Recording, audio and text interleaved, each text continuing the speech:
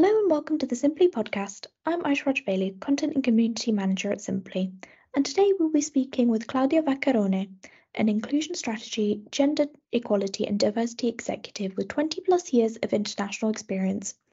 Claudia advises leaders and teams on how to embed inclusion and diversity in their corporate strategies with impact and insight, from training leading newsrooms and marketing teams on inclusive language to supporting NGOs in gender mainstreaming their programs.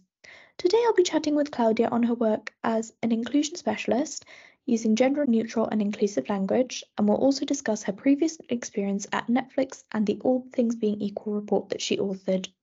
Let's get started then. So hello Claudia and welcome to the Simply podcast. Can you tell us a little bit about yourself, please?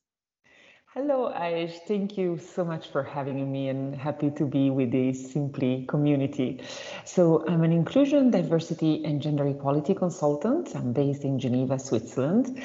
I work a lot with media companies in Europe and beyond, supporting their inclusion strategy articulation, inclusive language guidelines. A lot of the work pertains also communication and marketing campaigns and applying an inclusion lens in that sphere.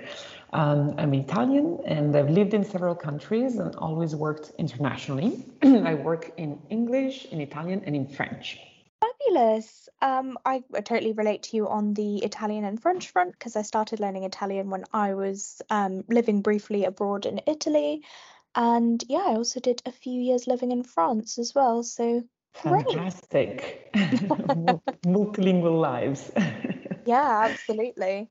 So going into obviously your background, so you were in marketing and then market research and customer experience before you started working in D&I. What inspired you to move into the field? Well, Aish, it's been a career pivot motivated by my own experience of industries in which I worked that were really strongly male skewed and where women were facing really double or impossible standards in order to progress their careers. So when my feminist journey began, I realized also to what extent language and communication play a huge role in some of these dynamics. And when it comes to media, there's a serious issue also in terms of representation. We know today that in all forms of media, whether it's social media, broadcasting, streaming, news, entertainment, women are still largely underrepresented or misrepresented. And a lot of the content that we see is primarily portraying male characters or the male experience. So when we take an intersectional lens and look at other underrepresented communities, it's even worse. So it became a mission to, kind of change the narratives and supporting a fair representation of women and underserved communities. Amazing. That sounds really, really interesting. And you also do a lot of work around like gender neutral language. Can you talk to us about that, please? Absolutely. So gender neutral language is really fascinating. And I believe that when correctly implemented, it can really truly shift mentalities. So when you think about it, language really helps us describe our perception of reality, to capture it and express it, right? We need language to make sense of reality. The way we speak and the words choice, can make really significant difference among including or, everybody or creating structures and hierarchies among identities and groups. And as you said, I've worked a lot in marketing and comms. And when it comes also specifically to internal communications, having that lens, that attention, that reflex into what kind of words, what kind of images we're using, it's really important because it directly relates to how people will feel represented or not, and therefore be engaged with the organizational mission or not. Some of the work that I do that I really enjoy is with newsrooms. News is such a reference, such a strong bastion for interpreting reality. We all wake up and it's the first thing we do. We look at what happened, right? We rely on news to make sense of how the world is changing, and especially in this day and age, in these really fast shifting societies. And yet women are still present for about 30% in news, whether as experts, subjects, or authors. And gender neutral language in news is really about a fair and inclusive representation of reality. Specifically in gendered languages, communicators are also confronted with some really thorny issues and forms, such as, for instance, the masculine generic.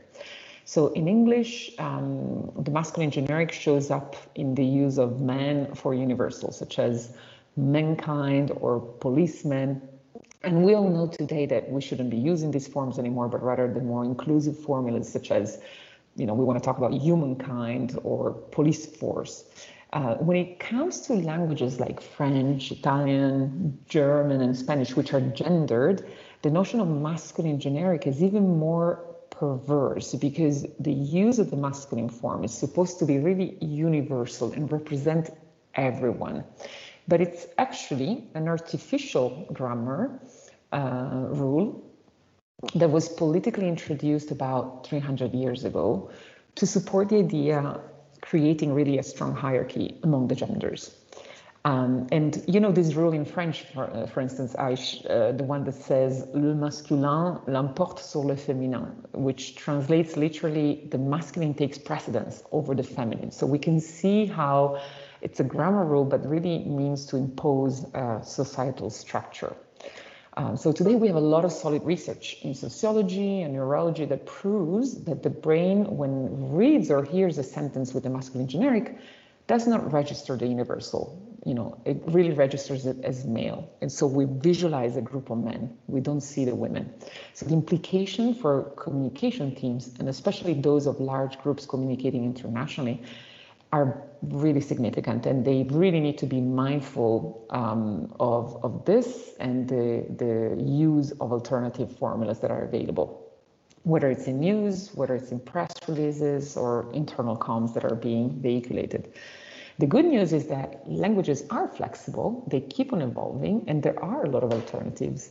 But it takes time to rewire and change the way we write and communicate. And some of my work is really about building this awareness with communicators and helping them train and find alternative formulas and make them a habit. So you've been working with a Swiss publisher kind of like on this matter, and it also publishes in other languages using like editors and translation devices. Can you talk to us, about, does this present further challenges, what they are, etc., etc.?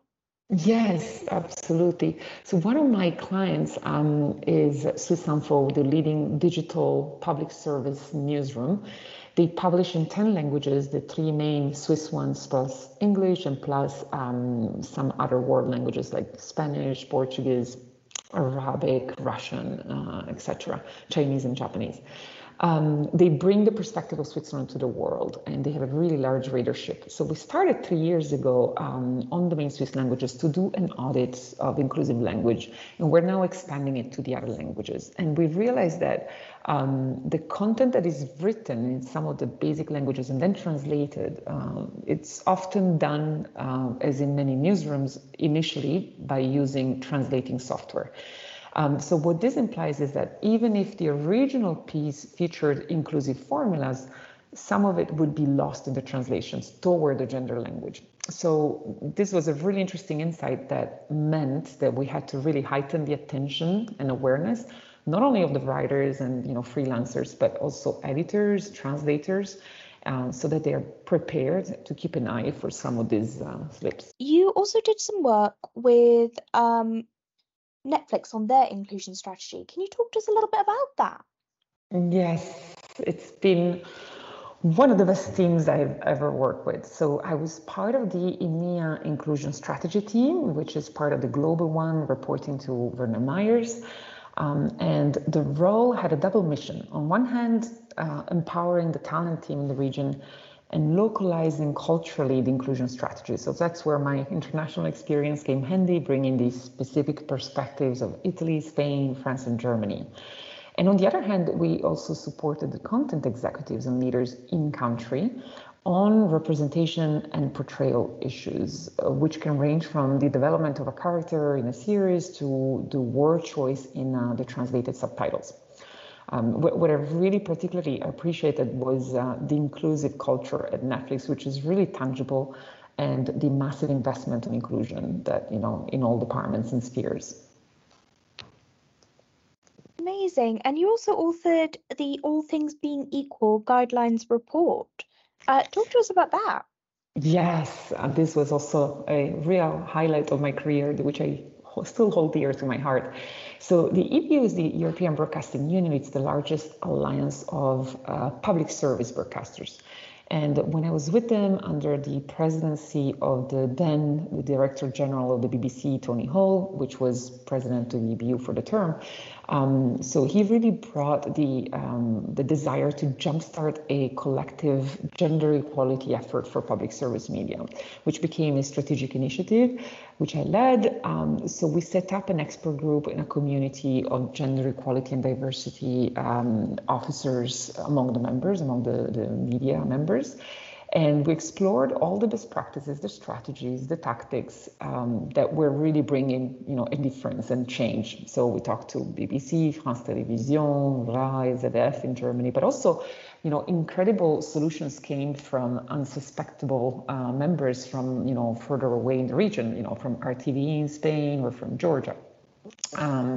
So we capture it all in this guideline report called All Things Being Equal, which was then translated in 5 languages. It's still available today online for everybody. And basically, these are guidelines from public service media, but they're really relevant for any organizations, I would say.